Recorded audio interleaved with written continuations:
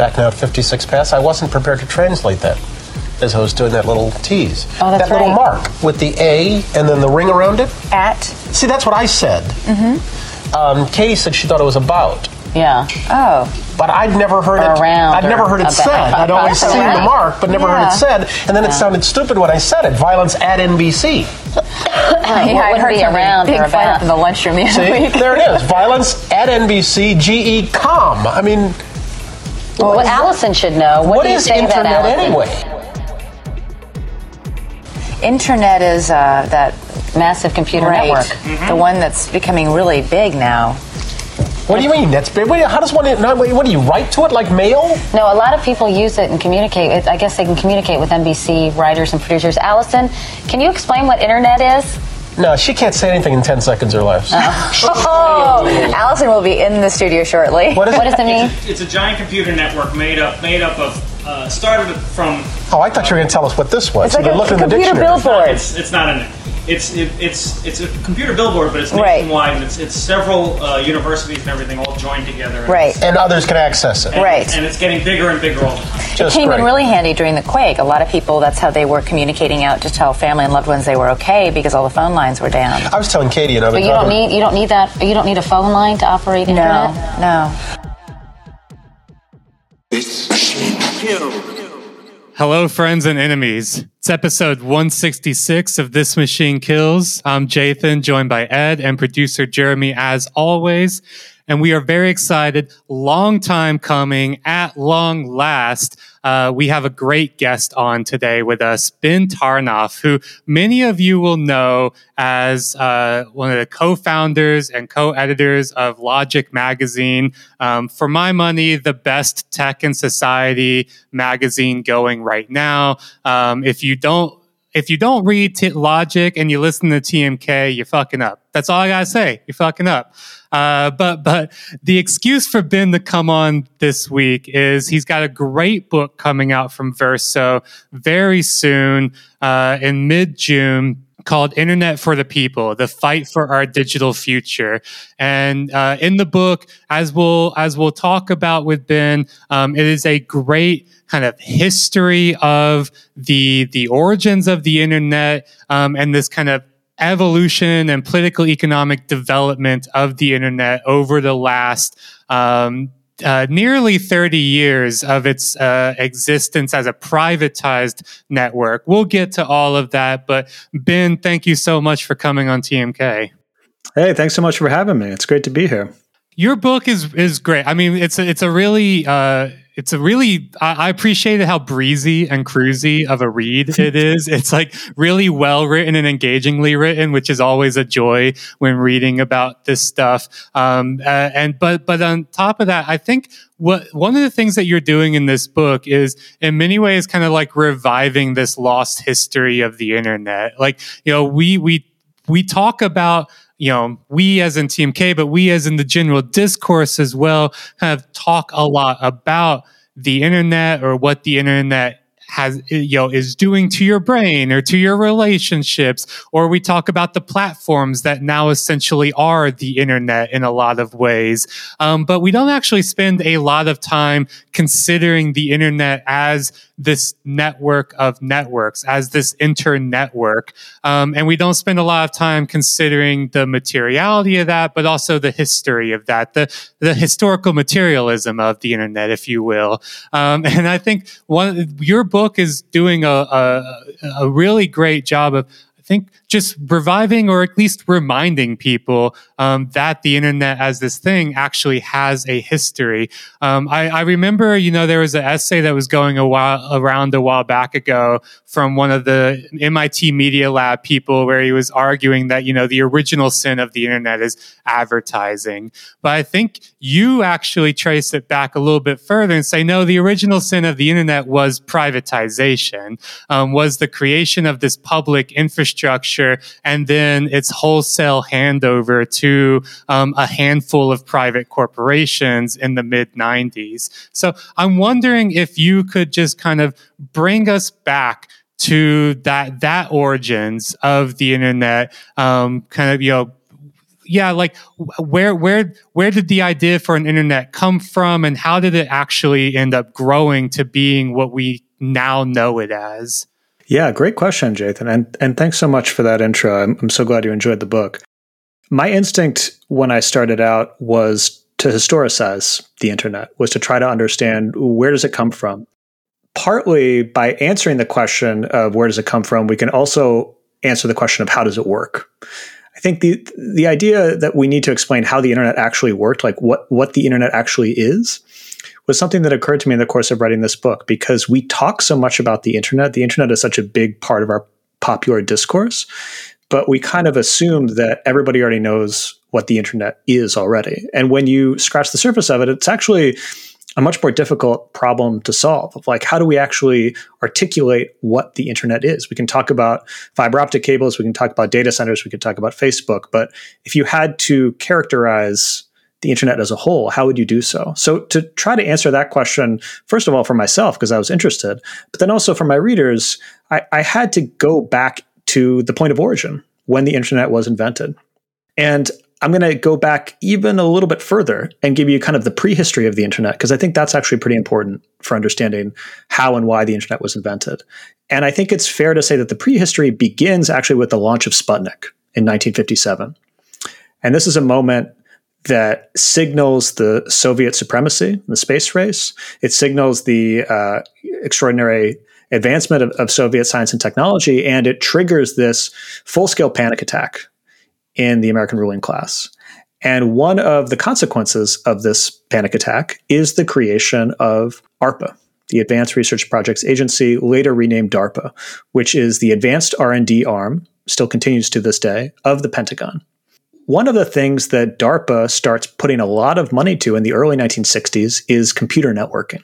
The reason they do this is because computers at the time were very, very large. If you think about the IBM mainframe of the era, it's enormous. You can Google pictures of it.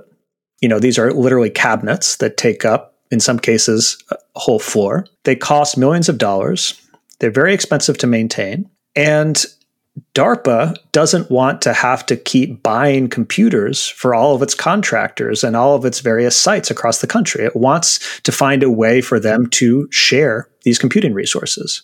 So that's what motivates this original investment in computer networking. And this culminates with the creation of ARPANET, which comes online in 1969, which is a cutting-edge computer network using a new technology called packet switching, which had just been implemented by a man named Donald Davies at the National Physical Laboratory in the UK. So there's a kind of international story here, although, of course, it's focused on the United States and the Pentagon in particular. And what ARPANET enables DARPA and its web network, we could say, of contractors to do is to share computing resources with one another.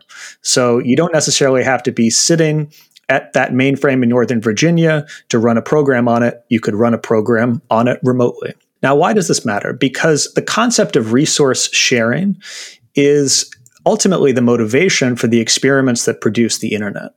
So by the mid-1970s, DARPA is interested in extending this paradigm of resource sharing, not just across a single network, but across multiple networks, across a network of networks. And what that would enable them to do is to extend computing resources potentially around the world, and also crucially to make them mobile. So there are a series of experiments in the mid-1970s around what is then called internetworking, of course later shortened to internet, which is the origin of the term internet, in which DARPA researchers are trying to find a way to connect terrestrial networks, so networks that are moving over fixed lines, copper wire essentially, like ARPANET, over radio waves and over satellite. And these are the experiments that ultimately solidify what becomes known as the Internet Protocol. And the Internet Protocol is essentially a set of rules for how these different networks that exist in different mediums like copper wire or radio waves or so on, how these different networks can interconnect, how they can communicate with one another. And what that enables these researchers to do in these experiments is to be able to send packets from a van driving down a freeway in California across the country to the east coast of the United States, then across the Atlantic over to the UK, and back, retracing its steps all the way back to that van in California. So that is the dream that produces the internet. Now, the last thing I'd say here is, why did this matter? Why try to implement resource sharing in a global and a mobile way? Well, the official military justification was that this would enable forces in the field, mobile forces who are potentially under enemy fire, who are potentially in jeeps or airplanes or other types of vehicles, to access mainframes located in the United States. So it was a way to project American power through networking. And that's the dream that produced the original internet protocols. I mean, that already is so interesting. I don't think that we tend to relate those two things in our mind, the kind of the space race, the Cold War, and the creation of the internet. Like, already we can see its origins as not only a military project, which I think a lot of people are at least kind of like obliquely aware of, but as a project explicitly about this kind of bipolar hegemony, the Cold War, a projection of American dominance, an enhancement of American military power. There's also, I don't know how true or not the story is, but you always hear this justification as well about the internet is supposed to be infrastructure that could survive a nuclear war, right? That it's meant to be decentralized enough. There we go. There's decentralization. Shout out to all the Web3 people. But it's supposed to be decentralized enough and resilient enough that it can survive a nuclear war and kind of keep some kind of chain of command among disparate people. But there again, we see a kind of military, almost a preparation for the apocalypse, justification for creating this thing called the internet. The internet was initially developed for command and control. I think that's what you're saying, Jathan, and that's true. The complicated thing here, though, of course, is how determinative are these military requirements at the end of the day? And this is an interesting question that we could spend a lot of time debating, and I don't think there's an easy answer, right? Which is, you have a lot of scientists who are working on these projects who are just loving it because it's really cool. They may not be personally very committed to the project of American imperialism, although, of course, they don't have enough objections to it to not take DARPA money. But, is every single individual who is involved in what is ultimately a fairly international effort around internetworking, is every single individual in that community committed to this project of global American military hegemony? Of course not. But, that's the pretext in which this project is being funded, and in which the justification is being made so that the money gets unlocked. And a lot of money is required to develop a technology this revolutionary. I mean, at the end of the day, only the public sector would have been able to take the kind of risks that could produce a technology this different than anything that existed before. I mean, the private sector couldn't see the money in something like this, so it had to be the public sector to do it. Yeah, I think that also kind of dovetails into the next part. I think that you kind of flesh out, which is you have the public sector financing the development of this network.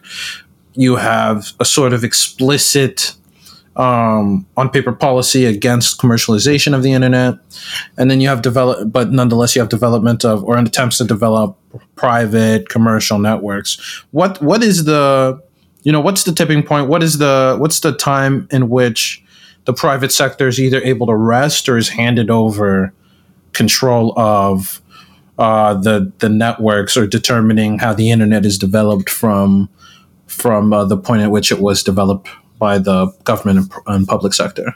Yeah, so let's continue the story we started earlier, where we have these experiments in the 1970s that have produced the internet protocol, which allows us to send packets of data across heterogeneous networks to stitch together a network of networks. What happens is in 1983, ARPA decides, the Pentagon decides to use this new internet protocol to start stitching together some of its own networks. So at that point, the internet goes from being a protocol to a place. The internet actually begins to exist as a cluster of these Pentagon networks. Over the course of the 80s, however, the leadership of the internet is civilianized, and it comes into the hands of the National Science Foundation. So by the late 1980s, the National Science Foundation is running the core backbone of the internet, known as NSFNet, and is also subsidizing regional networks around the country that enable primarily academic sites to get connected. So by the late 80s, early 90s, if you're on a college campus, you probably have access to the internet. And in fact, a lot of Americans at this time, their first experience of the internet would have been at college. Now, what happens is in the early 90s, the National Science Foundation takes a number of steps to privatize the internet. And it's important to note here that privatization was the plan all along. The federal government never had any intention of running the internet indefinitely. I mean, they always felt that this was going to pass into the hands of the private sector. What was at stake here, though, was the pace at which that would happen and also the conditions, because there are a lot of different ways that privatization could have happened. The pace is pushed faster than initially expected, in large part because of a capacity issue, which is that there's a lot of demand for the internet. A lot of people want to get online, and there isn't enough capacity to meet that demand from NSFNet, the National Science Foundation's backbone. So the timetable of privatization is moved up as a result.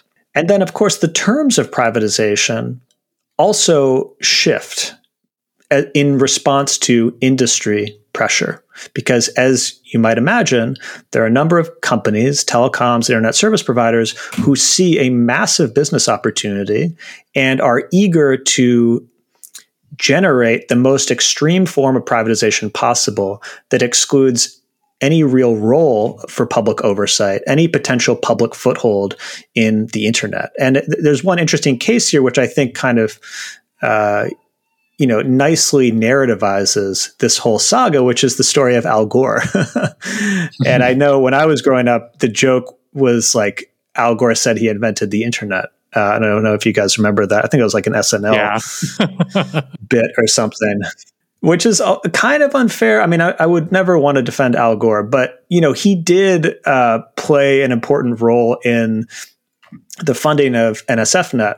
And he was, since his early days, since the 1970s when he was emerging as a congressman from Tennessee, he was always interested in computing and networking and was always interested in providing federal support for those sorts of things. But Gore, in the early 90s, he has this kind of vision of what the internet will be, which is much more of a public-private partnership. And he's interested in industrial policy. He's worried about the threat of Japanese competition, and is interested in the idea of retaining some type of federal role in the new internet. And then by the time he is a member of the Clinton White House, that disappears. And the Clinton White House commits itself very strongly to an extreme form of privatization in which the private sector will take full control of the internet, or the information superhighway, as it was often called in policymaking circles at the time. And there would be really no role for the public sector and no role for the public. Really, I mean, because we don't need to make a fetish of government. It's really that there would be no role for anything non-commercial in this new space. So there are a lot of alternative possibilities that were proposed at the time, but which were not implemented. And the key date here is April 1995. And that's the moment in which the National Science Foundation decommissions its backbone, the NSFNet, and the private sector takes over. There's a couple interesting things there to dig into. One is this question of like, how determinative is this, right? And that's always the kind of like fine line that has to be walked in this kind of like technological politics, especially in the way that like we do it, through a kind of approach of Langdon Winner, right? Of like, there are interests and there are features kind of baked into the creation of this. The question of how determinative is it? There's no one destiny, there's no one fate kind of written in the heavens, but it is also the case that the deck can be stacked in certain ways. And I think that interestingly, we can start seeing some of the kind of foreshadowing and portents of business models and features, technical and social and political and economic, of the internet that exists today, even going back, like, I think, for example, there's an argument to be made that something around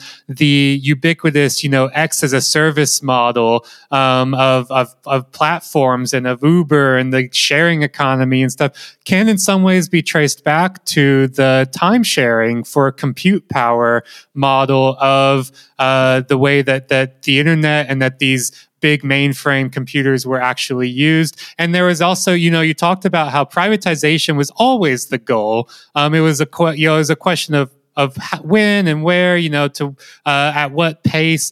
But you also talk about how not only did the internet essentially get created because there was a lot of public money, but a whole kind of system of contractors sprung up around that, because the military, because NSF were not interested in having this as like an in-house capacity. They were interested in having it. They wanted to buy capacity from contractors, from people who would maintain and operate these services.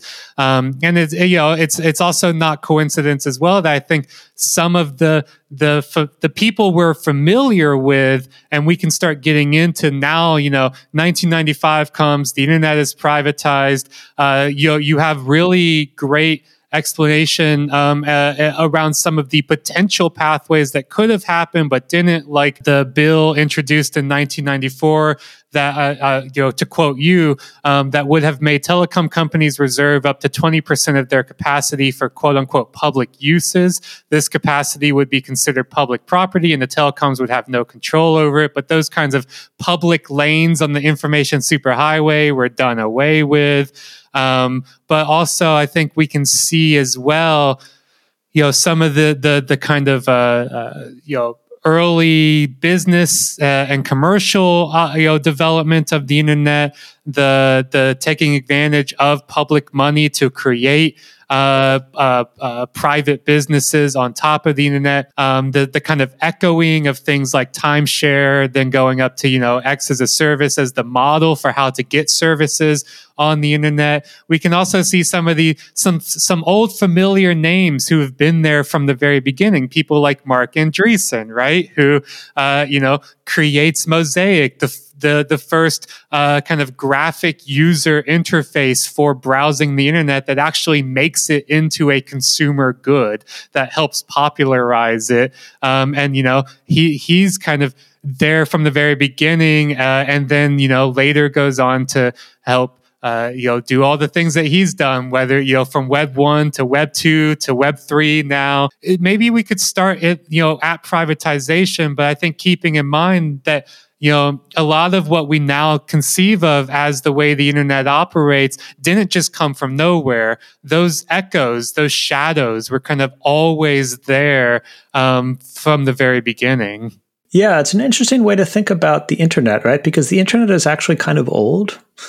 Right. I think that's part of what you're saying, Jathan, is like we can think about this kind of sedimentation of all of these layers, and it's possible to, detect the survivals, the traces of those earlier layers, even today. People were using the internet in the 1980s, And in many ways, the experience today is very foreign. I mean, the experience of using the internet in the 1980s, or really through much of the 90s, would have been very primitive by today's standards. And it's funny that you mentioned that like the internet is essentially a lot older than people realize. It kind of like goes back to the whole like idea of like ancient shipping lanes that become highways, or like old dried up creek beds that become roads. You know, it's like everything is just, nothing's really new. It's just built on things that were previously there. Old shipping lanes are also often where they laid telephone and telegraph wire, and then they laid fiber optic wire on top of that. So it's like, it's quite literal that you just have layers and layers and layers of communication technologies. I think the funny thing about the internet, of course, is that you can still use a lot of these technologies. Like you can still use Usenet and IRC, and so it has these survivals, but in some sense, it kind of literally survives. Like you can still experience many of the applications that an earlier generation would have come up with. It just wouldn't be your first stop. But Jathan, to get back to your earlier question, if you think about where the internet was in 1995. It was a place that had been built by research scientists for their purposes. And it tended to attract necessarily a more technical crowd. If you think about the kind of skills you would need to find information on the internet using something like Gopher in 1990, early 90s, you would have needed to be a little bit more comfortable with computers.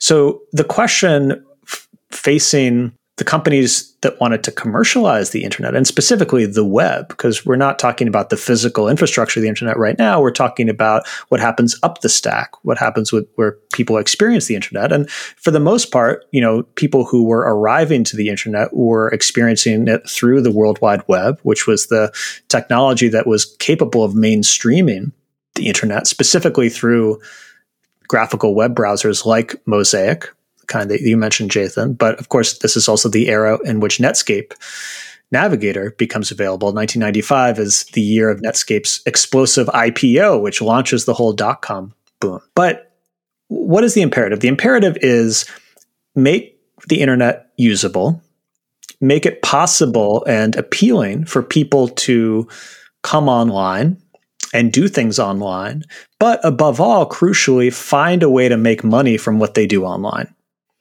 Which is to say, if the privatization of what I call the pipes, the physical infrastructure, the plumbing of the network, the business model there for a company like, let's say, MCI, to throw it back to the 90s, is we're going to sell access, right? We're going to sell you an internet subscription. That's a business model we know and love from Comcast and these other horrible companies, right? But there's a new business model that needs to be invented, which is we need to monetize activity. We need to find a way to make money, not just from getting people online, but from what they do once they're online. And that actually turns out to be a very difficult problem. They're in a lot of ways having to invent like entirely new business models.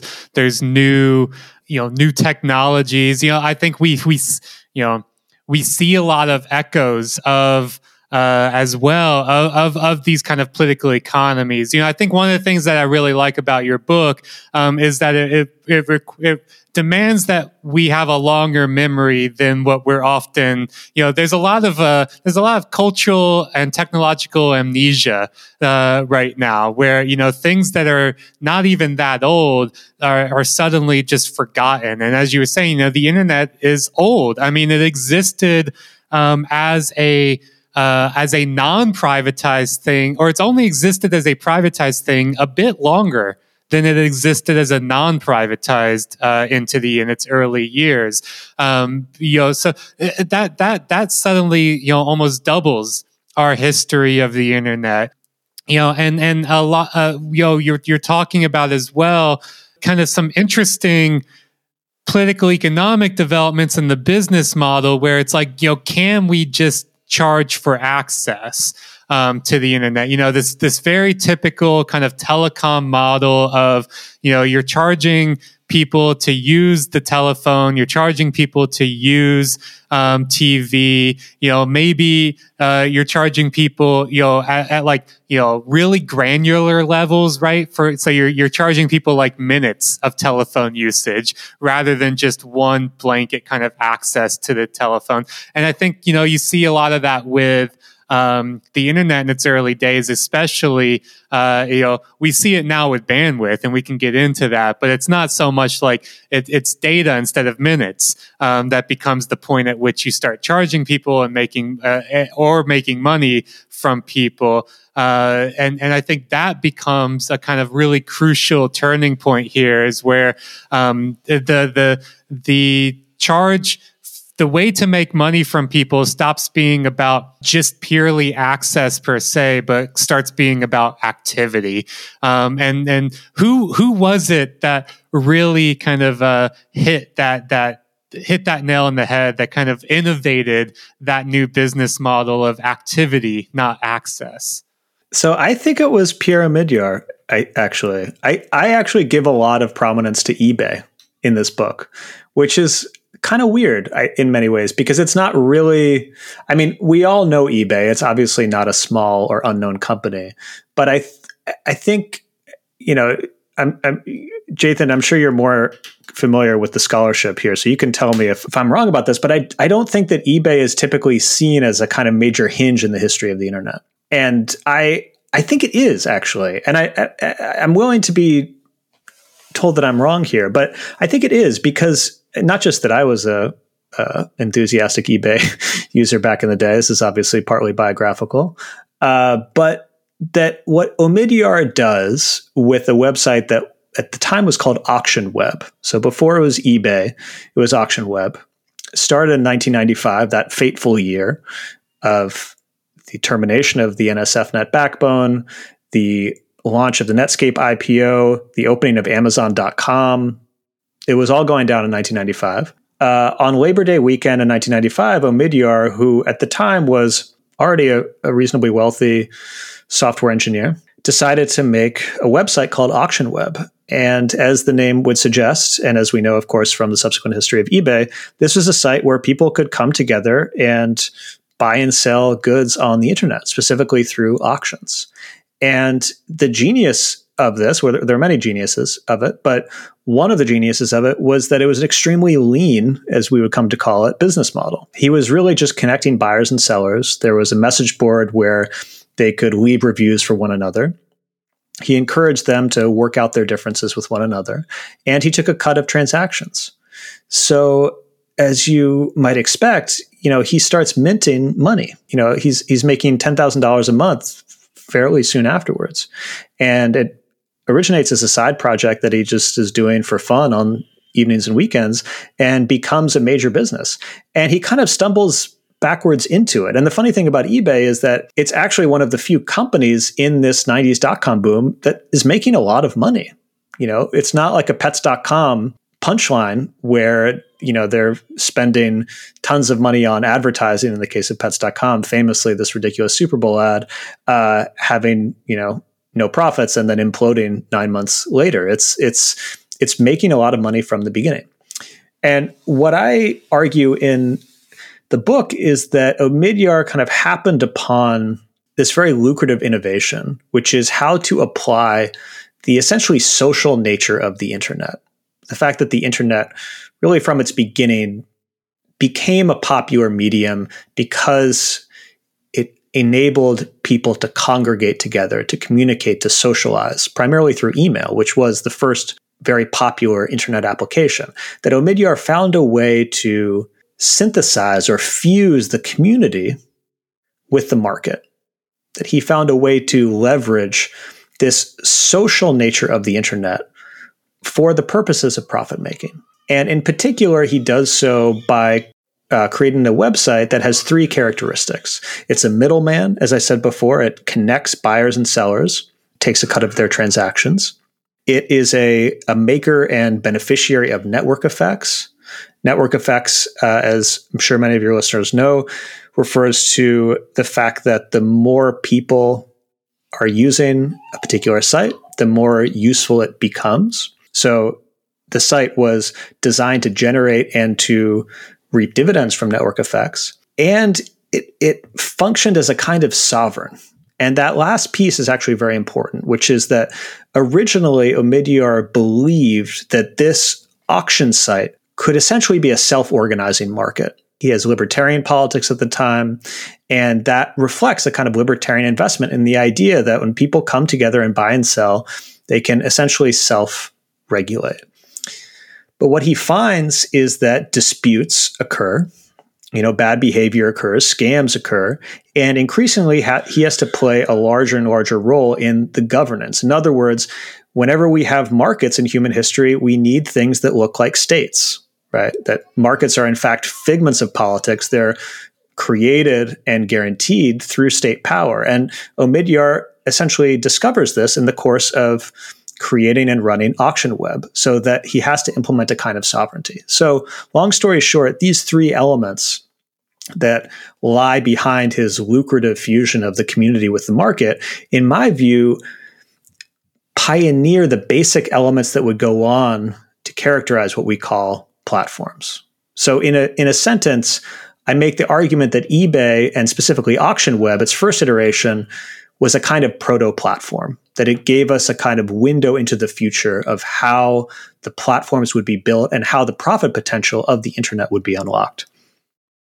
I would love to keep talking a bit about platforms, because I think that section in the third chapter where you're talking about the limits of the metaphor remind me also a bit of discussions we've had here about the limits of other metaphors that we use to discuss tech, whether it be trying to think through it as a feudal system, or trying to think through if platforms make sense, or if they exist, or if they're actual like network effects or modes and these other features that we commonly ascribe to them to explain the ascendance of them exist. I would, based on what you are thinking through in this section and the metaphor you have of the internet constituting some pipes, or the physical metaphor you have for the internet, beginning with some pipes that have informed the ownership structure, the design, the political economy. I mean, what are platforms? Is it right to think of these large sites, these large services, these large apps as platforms, or do other metaphors make more sense? And before we get on to that, I did also want to just quickly, before we get off of eBay and Omidyar, I mean, I think I will confirm, I think you are right that there has not been a lot of attention on eBay. It is one of the kind of original holdovers, from the pre-tech boom and bust of the early 2000s, that didn't just go up in flames, but has instead continued surging ahead very strongly. And it exists in a weird place, I think. I think you're right that eBay exists in this weird space of being still very popular, very foundational to the kind of political economy and the business models that now proliferate, while also largely ignored and largely, I think, seen as a fairly innocuous thing. It definitely not demonized in the way that the things that we are soon to talk about, the companies and platforms we are soon to talk about are, and thus through that kind of silent existence is not given a lot of attention or a lot of credit for pioneering, being this proto platform. But also, I mean, we do also have Omidyar and eBay to thank for many of the goons and ghouls and demons of today as well. I mean, it's eBay buying PayPal that gives Peter Thiel and Elon Musk and Max Levchin, who we have talked about as one of the founders of one of the largest buy now, pay later companies now, Affirm. It gives them their first big win. It gives them their first billions that they can then go on, but also we have Omidyar to thank for his numerous other ventures, spending his billions through the Omidyar network, the creation of First Look Media, and all of that. So, he is a figure that I think in a lot of ways has become a kind of, only given attention in his later years through the same lens that people like George Soros are given attention, as a like liberal left-wing billionaire type, which is what I think he kind of holds himself up as. But insofar as like the scholarship and the critical analysis of like contextualizing eBay within this larger political economy of the internet, I think that's something your book does really well, which I have not seen many other places outside of really specialized like histories of eBay. Yeah, well, that's good to hear, Jathan. I'm glad to hear that. I think, Ed, to get back to your question about metaphors, maybe the place to start could be, who cares? Like, why make so much mess about metaphors? And I think metaphors are actually really important when it comes to the internet, because the internet isn't something we can see. It's not something we can hold on to. I mean, we can grab a fiber optic cable or, grab a server rack or something, but it's very difficult to visualize the internet as a whole. It's something I argue in the book, that think about a lot of the infrastructures on which our lives depend. I can visualize a water sewage plant. I can kind of visualize what a power plant looks like. If I try to visualize the internet, if you try to Google image search the internet, it's just incomprehensible. It's so vast. It exists on so many different scales simultaneously. Like, how do we even wrap our minds around it? And this is actually a familiar problem in computing, right? Because computer scientists and programmers, they always have to think in terms of abstractions. Like, abstraction is a term that comes up a lot in development and computer science, because the only thing that's real, the only thing that's actually happening are these tiny electrical signals that represent 0 or 1 happening somewhere in your hardware. Like, everything else is an abstraction, basically, right? The abstractions, the metaphors that we use to visualize these invisible and very complex processes really matter, because they frame the way we think about them. I think platform is one of the worst metaphors we have available. And there's a lot of competition, honestly, for that title, because the metaphors that we have are primarily ones that have been forced upon us by the industry and its representatives. They're not ones that have emerged through careful scholarship or political organizing. They're really ones that the industry has given to us. So in other words, we're always on enemy territory with many of these metaphors, right? We're always speaking their language rather than a language that reflects a degree of accuracy. So what's the problem with platform in particular? Well, there are a number of scholars who have pointed this out, and I refer specifically to the work of Tarleton Gillespie in my book. But platform suggests openness, kind of equilibrium, a sense of serving everyone equally. You can think about the subway platform. You can think about something that is a kind of a level plane. It suggests a kind of egalitarianism, or something that is, kind of open to all. Now, again, platform originally had a very specific technical meaning, which is, a set of building blocks that a developer can use to build applications on top of, like a set of APIs. But these days, and in the way the industry has deployed the term, platform has come to mean basically any large computational system that exists on the internet, right? Big pieces of software that are kind of clustered together to generate something like Facebook.com.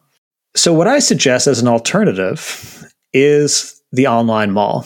And this is a term which owes a large debt to Jathan's work, which is to see these large computational systems not as platforms, which again obscures and mystifies how they truly operate by suggesting that they're open and neutral. It's better to think of them as a type of shopping mall, which is to say these are corporate enclosures. They are, if you like, a kind of capitalist terrarium in which various interactions occur inside. And they are an attempt, just as the original shopping malls were, to synthesize the public square with a commercial space. So if you think about the kind of shopping malls that, if you were a suburban teenager, you may have visited growing up, these are places to go hang out with friends, to, maybe skateboard in the atrium and get chased by mall cops, obviously to shop, but they're places where people can socialize and transact. And the critical realization of companies like Google in particular, but also Google's many successors, is that everything that people do in the online mall makes data. Every interaction, every move, everything that occurs, everything that transpires within this corporate enclosure manufactures data. And that data can be monetized in a variety of different ways. So it's that realization that really unlocks the profit potential of the internet. And I should say, because we did talk about eBay, how these corporate enclosures are functioning, they are applying those three core characteristics that we talked about before. They are middlemen, they are makers of network effects, they are sovereigns. But critically, they're adding this new element, which is they are the maker and the monetizer of data. So I think it's fair to think of Google as really the first online mall. And this is a form that critically emerges in the early 2000s out of the rubble of the dot-com bust.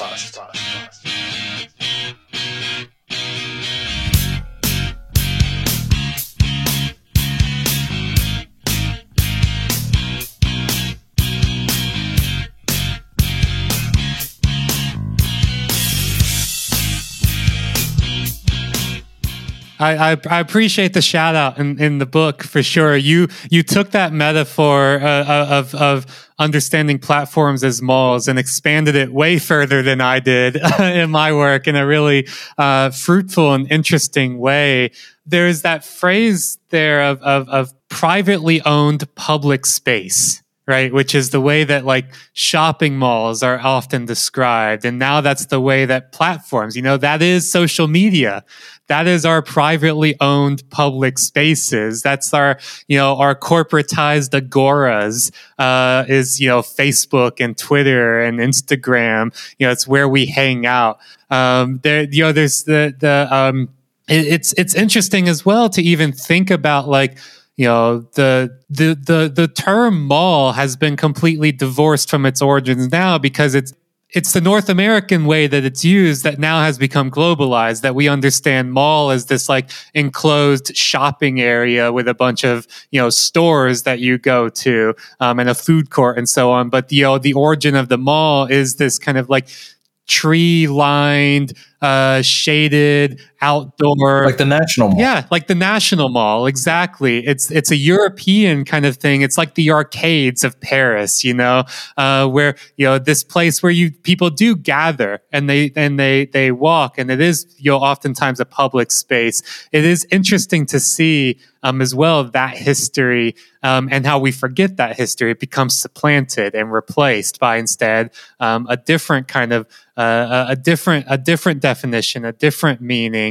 I would also be remiss to not also point out that I think you have another really great alternative metaphor in tandem to understanding platforms as shopping malls. You talk about the firms that own the pipes of the internet are best understood as slumlords, right? Gouging users while letting their infrastructure rot. So that's low down on the stack. We have the slumlords. High up on the stack, we have the shopping malls, and they exist in tandem, oftentimes existing as the same company when we think about like Amazon or Google.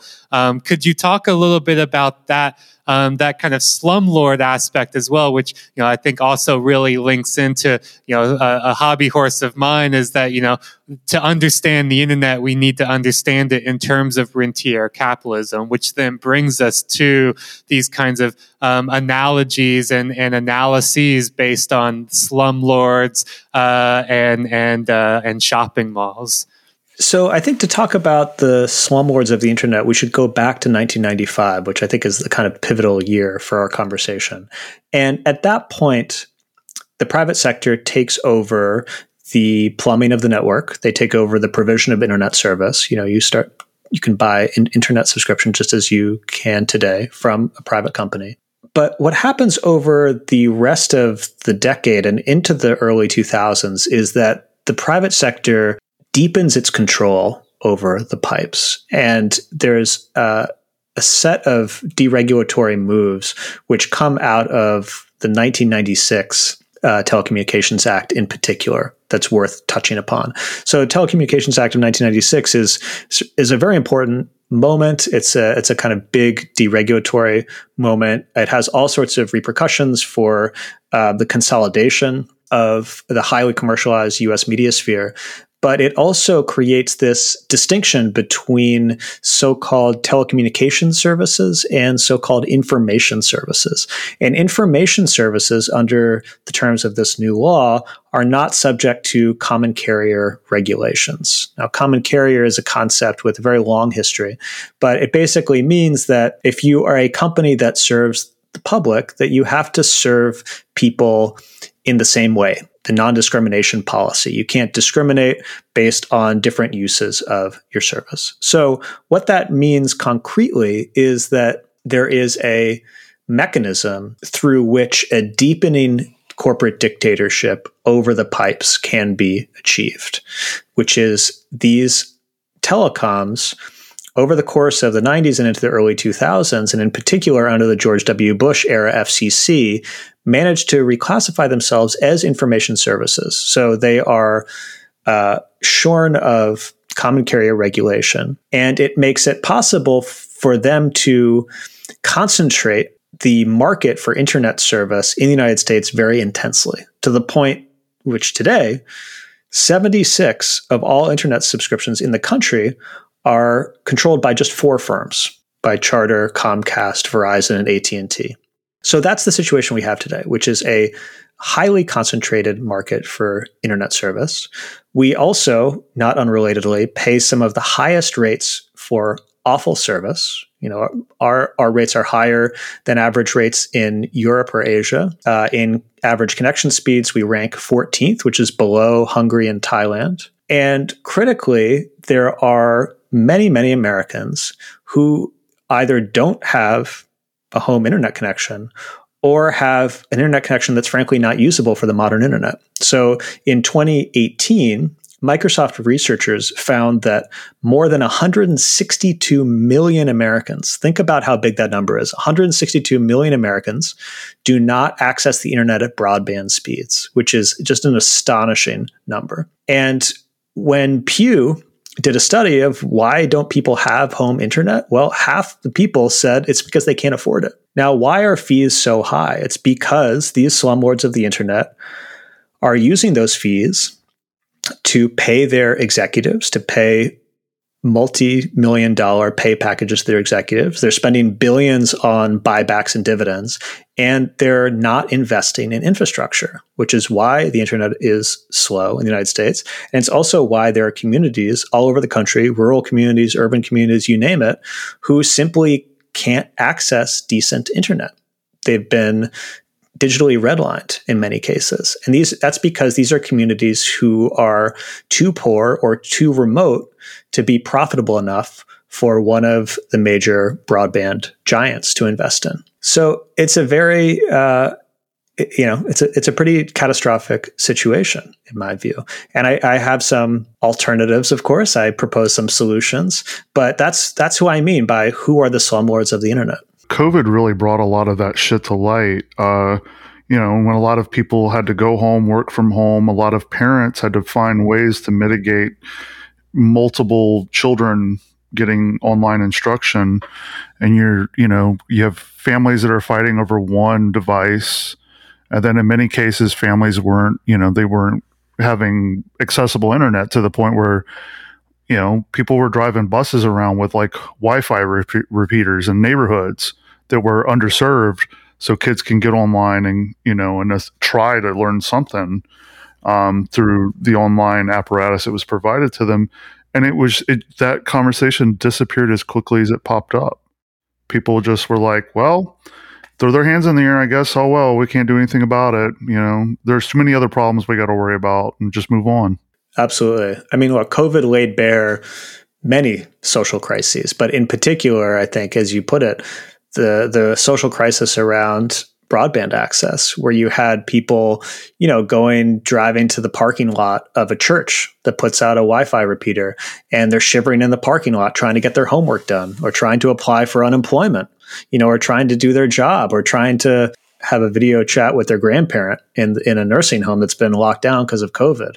I mean, absolutely. I think COVID, really brought it home to a lot of people that this is not a luxury. I mean, a decent internet connection is a fundamental prerequisite for full participation in economic, social, and cultural life. It's absolutely essential. And a system that allocates that connectivity solely according to profit is one in which millions of people will be forced to go without it. There's just no question about that. Yeah, I mean, I think this is a great a great segue to getting to the kind of that last bit, the what should we do about it bit of the book. You do in the chapters also profile many of our old friends and enemies who we're all very familiar with. You talk about Google, you talk about Amazon, you talk about the sharing economy, Uber and so on, as like, this is what the internet now essentially is, right? Like, the internet exists as this archipelago of platforms that people go to and they access. The vast majority of internet traffic goes through Google, Facebook, and Amazon, right? And so it's like, that is to many people what the internet is. It's not this like, electronic frontier, this Wild West, this open planned, open space, where you can go and explore and do whatever. Yeah, that it is that, but it isn't that. To many people, the experience of the internet is the experience of going from one platform to another platform, whether it's in an app on your smartphone or a link on your bookmark tab, right? Like, that's what the internet exists as. And we see a lot of the problems with that, right? It's the problems of access. It's the problems of extraction. It's the problems of, what are the imperatives of an internet that is built on this kind of political economy, where, within capitalism, things like exclusion, like what we're talking about now with digital redlining, and so on, is not a bug, but a feature of the system. You need to exclude people. You need to have a large segment of society not being able to access it,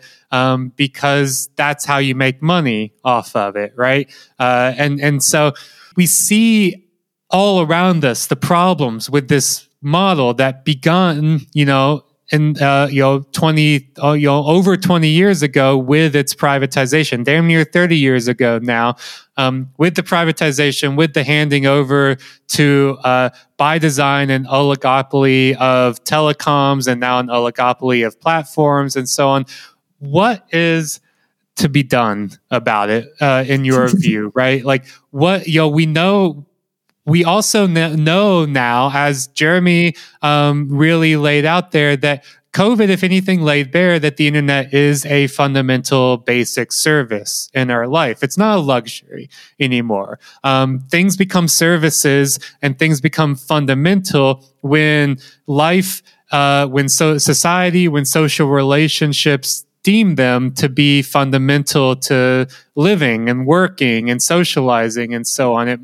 The internet might have been a luxury at some near past point, but that's no longer the case. The society and our lives have been completely organized and orbiting around access to the internet. And so what then is to be done about not only what is the argument for, but what are some of the available pathways for, as you lay out in the book, this kind of democratization, deprivatization, decommodification of the internet?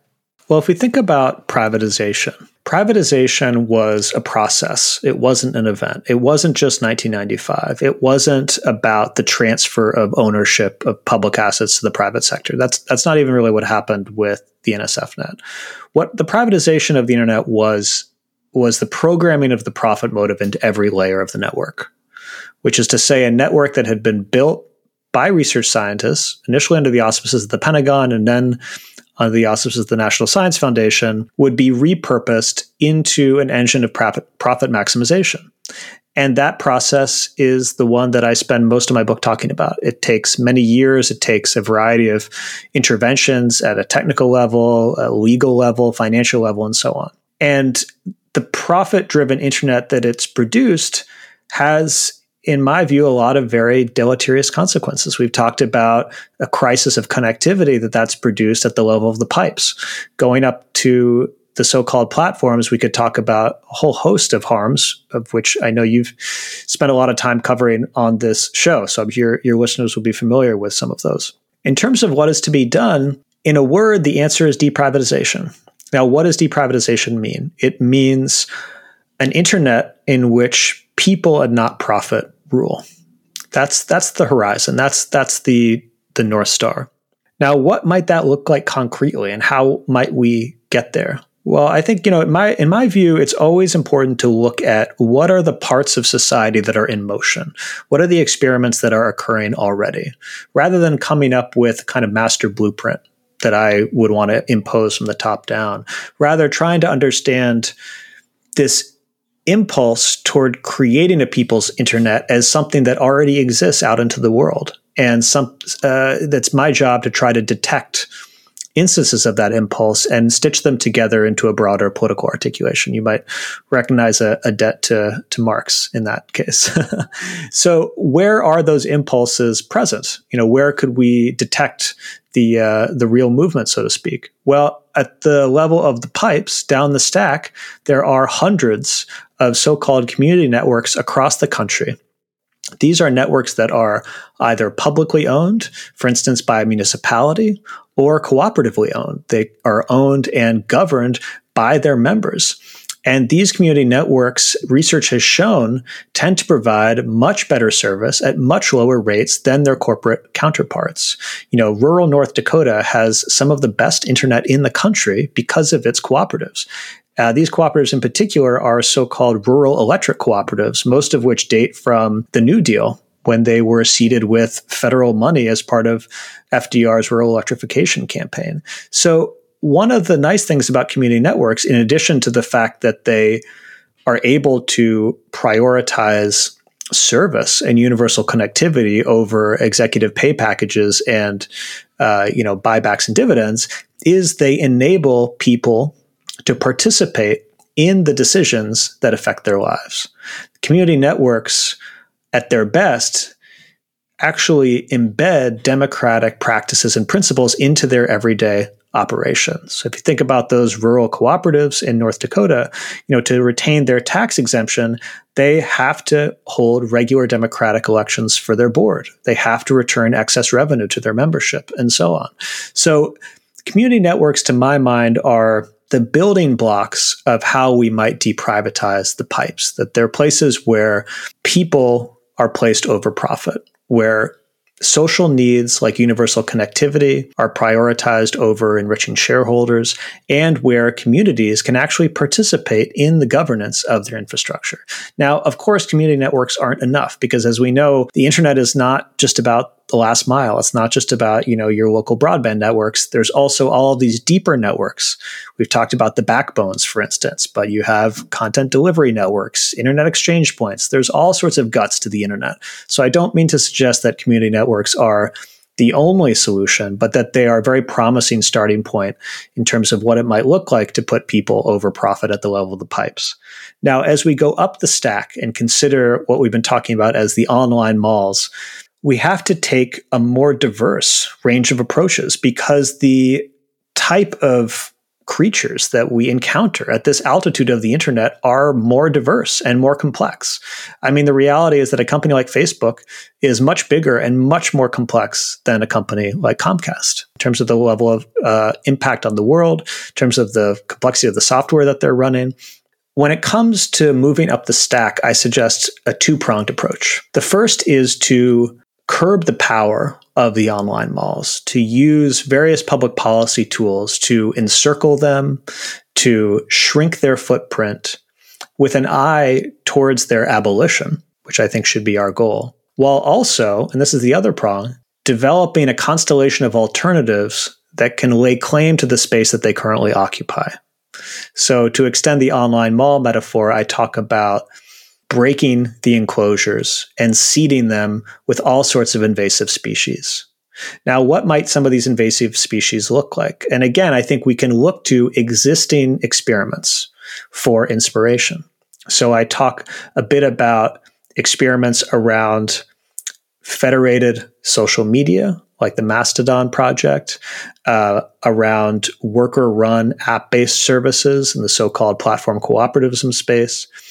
I point to a number of, I think, very interesting ventures, but I emphasize here that these ventures and the communities of which they're a part, like platform cooperativism or the decentralized web community, tend to be somewhat niche communities. They tend to attract a type of person who tends to have kind of more of a technical mindset.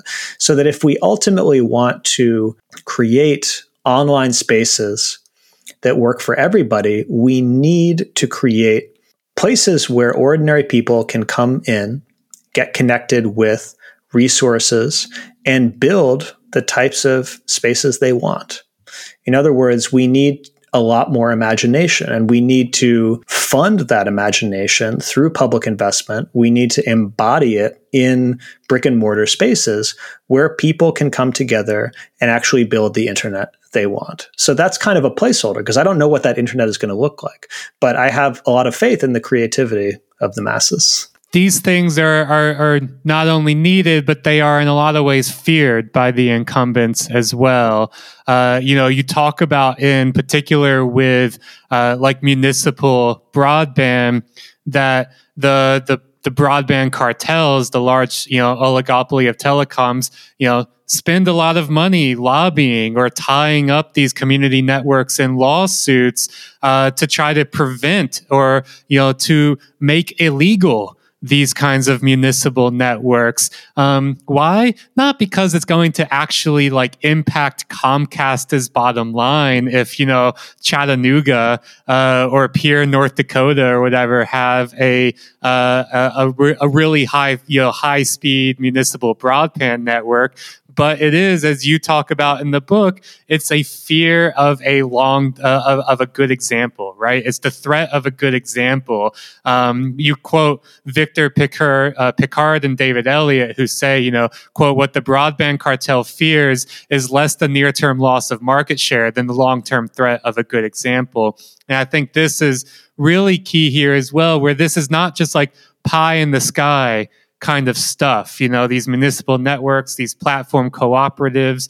I think in a lot of ways we can also see Web3 as, in some ways quite intentionally aping this language of democracy and decentralization to present an alternative, a quote unquote alternative that offers itself up as a kind of usurper of these slumlords and shopping malls, but to only do so in a way that actually reinforces that political economy, reinforces those divides, and reinforces the position of people already in power. And again, what that shows to me is that they are trying to crowd out actually radical projects and initiatives because they fear that long-term threat of a good example. And I think many of the things that you talk about in your book as these experiments, these pathways, these alternatives to deprivatization, decommodification, demarketization, and so on, like you said, they're not going to just do it all at once, but as you also argue, the internet itself did not become this thing all at once. It became this thing over time. It was a process. It also did become this thing through the support of the state. And I think that is also a really important vector here, is understanding the way that the state is already captured by the broadband cartel, for example, the way that the Andreessen Horowitzes of the world are currently trying to capture the state in terms of crypto, but to really, I think, hold our representatives' feet to the fire in terms of providing these kinds of services, providing support for an actually democratic, actually accessible internet. Yeah, the Web3 point is an interesting one, Jathan, because, decentralization is a term that's getting a lot of attention. And I think it's important to note that decentralization is not inherently democratizing. And in fact, when we talk about the community, in terms of a community network, for instance, or a community-based social media site, it's important to acknowledge that the community has a very long and racist history in the United States. I mean, that there's a lot of ugliness to how community control has historically worked. Rich communities try to hoard their wealth and keep it out of the hands of poor communities. So I think it's always important to be very clear about some of the limitations here and to point out that we also need interventions that are going to occur at a regional and national and international scale, right? That these are really just starting points. But it's interesting that decentralization has gotten such cachet because I think it does speak to a desire among a lot of people for an internet that is more within their control. There is a sense that it's just being controlled by executives that are very far away, like Mark Zuckerberg, and that's a correct perception. So I think it's to the extent that we can acknowledge the validity of some of the sentiments that have produced the desire, while also trying to steer people away from some of the so-called solutions that, as you point out, will make the problems worse. One thing I always like to ask, because I worry or oscillate between worry and not worry about it, is, I think I was thinking about it when you talked about the real and formal subsumption of labor. It's not, and like the sort of analogous process of the idea that, are there any changes that have been made to the political economy of the digital or of the internet that may be permanent or may have closed off options for us to achieve what we want, or what would be a more democratized, deprivatized internet? Or is it that where we are right now is that, they've been able to discipline and reshape the ownership, the way that the internet is owned, the incentives at each level of the stack, but that in of itself does not mean this is it, or that reforms that we make or changes that we make or disruptions to that stack can only go so far? That's an important question, Ed. And I think it lets us move into a somewhat more pessimistic register, which I think is necessary, because I think I've been giving us a lot of optimism, but I think we also need maybe to strike a few more sober-minded notes, which I think you're helping us to do here, which is that, we're inheriting a set of structures that have been designed for certain ends, initially for the purpose of war making, then for the purpose of profit maximization. In the history of technology, there's always this very strong path dependency, right? Where, the internet as it's currently exists in large part because of how networking developed, and networking developed the way it did because of the way digital computing did, and so on and so forth, right? So we're standing with our backs to this whole mountain of wreckage that's piled up behind us, and we're trying to figure out, how do we make something halfway decent out of this? We think about historical materialism. You mentioned historical materialism at the beginning of the conversation, Jathan. To bring it back there, I think of historical materialism as a science, if you like, of constraints, that it's about the constraints that emotive production places on the range of human activity, the range of human agency. And many of those constraints in our own era that have been transmitted from the past are technological, are technical, right? Are embedded in these technical artifacts, right? So this question of how do we build a better internet is, we're in the belly of the beast trying to find our way out, without a flashlight. It's a very difficult question. And I think there are mitigations and there are promising experiments and there are things that would obviously make a lot of people's lives better.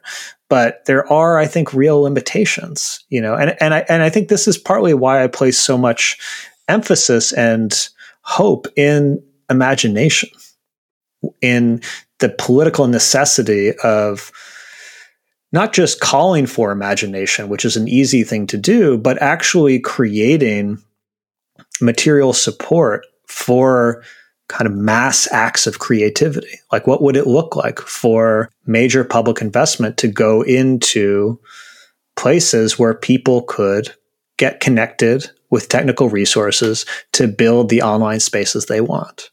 That, to me, is a promising direction in terms of getting out of that conundrum. But again, it's not an exit, because inevitably people's sense of what's possible, and indeed what is possible with our technical tools, has been dictated by the decades of the history of the internet, but then also centuries of capitalist technology.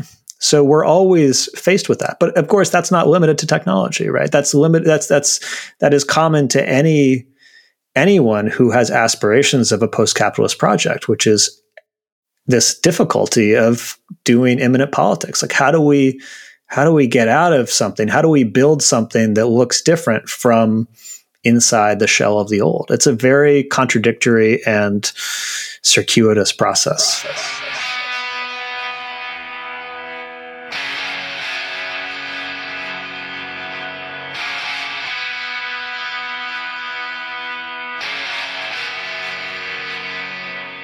Fortunately, I think that shell is revealing more and more cracks, not just the spider cracks, but the really structural cracks in it, every day, revealing more and more of those cracks and how inadequate all of it is.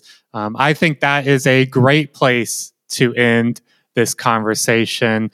Thank you so much, Ben, for coming on and discussing your book, which, I will plug again for you here. It's coming out. It should be out a week after this episode is released, so mid-June.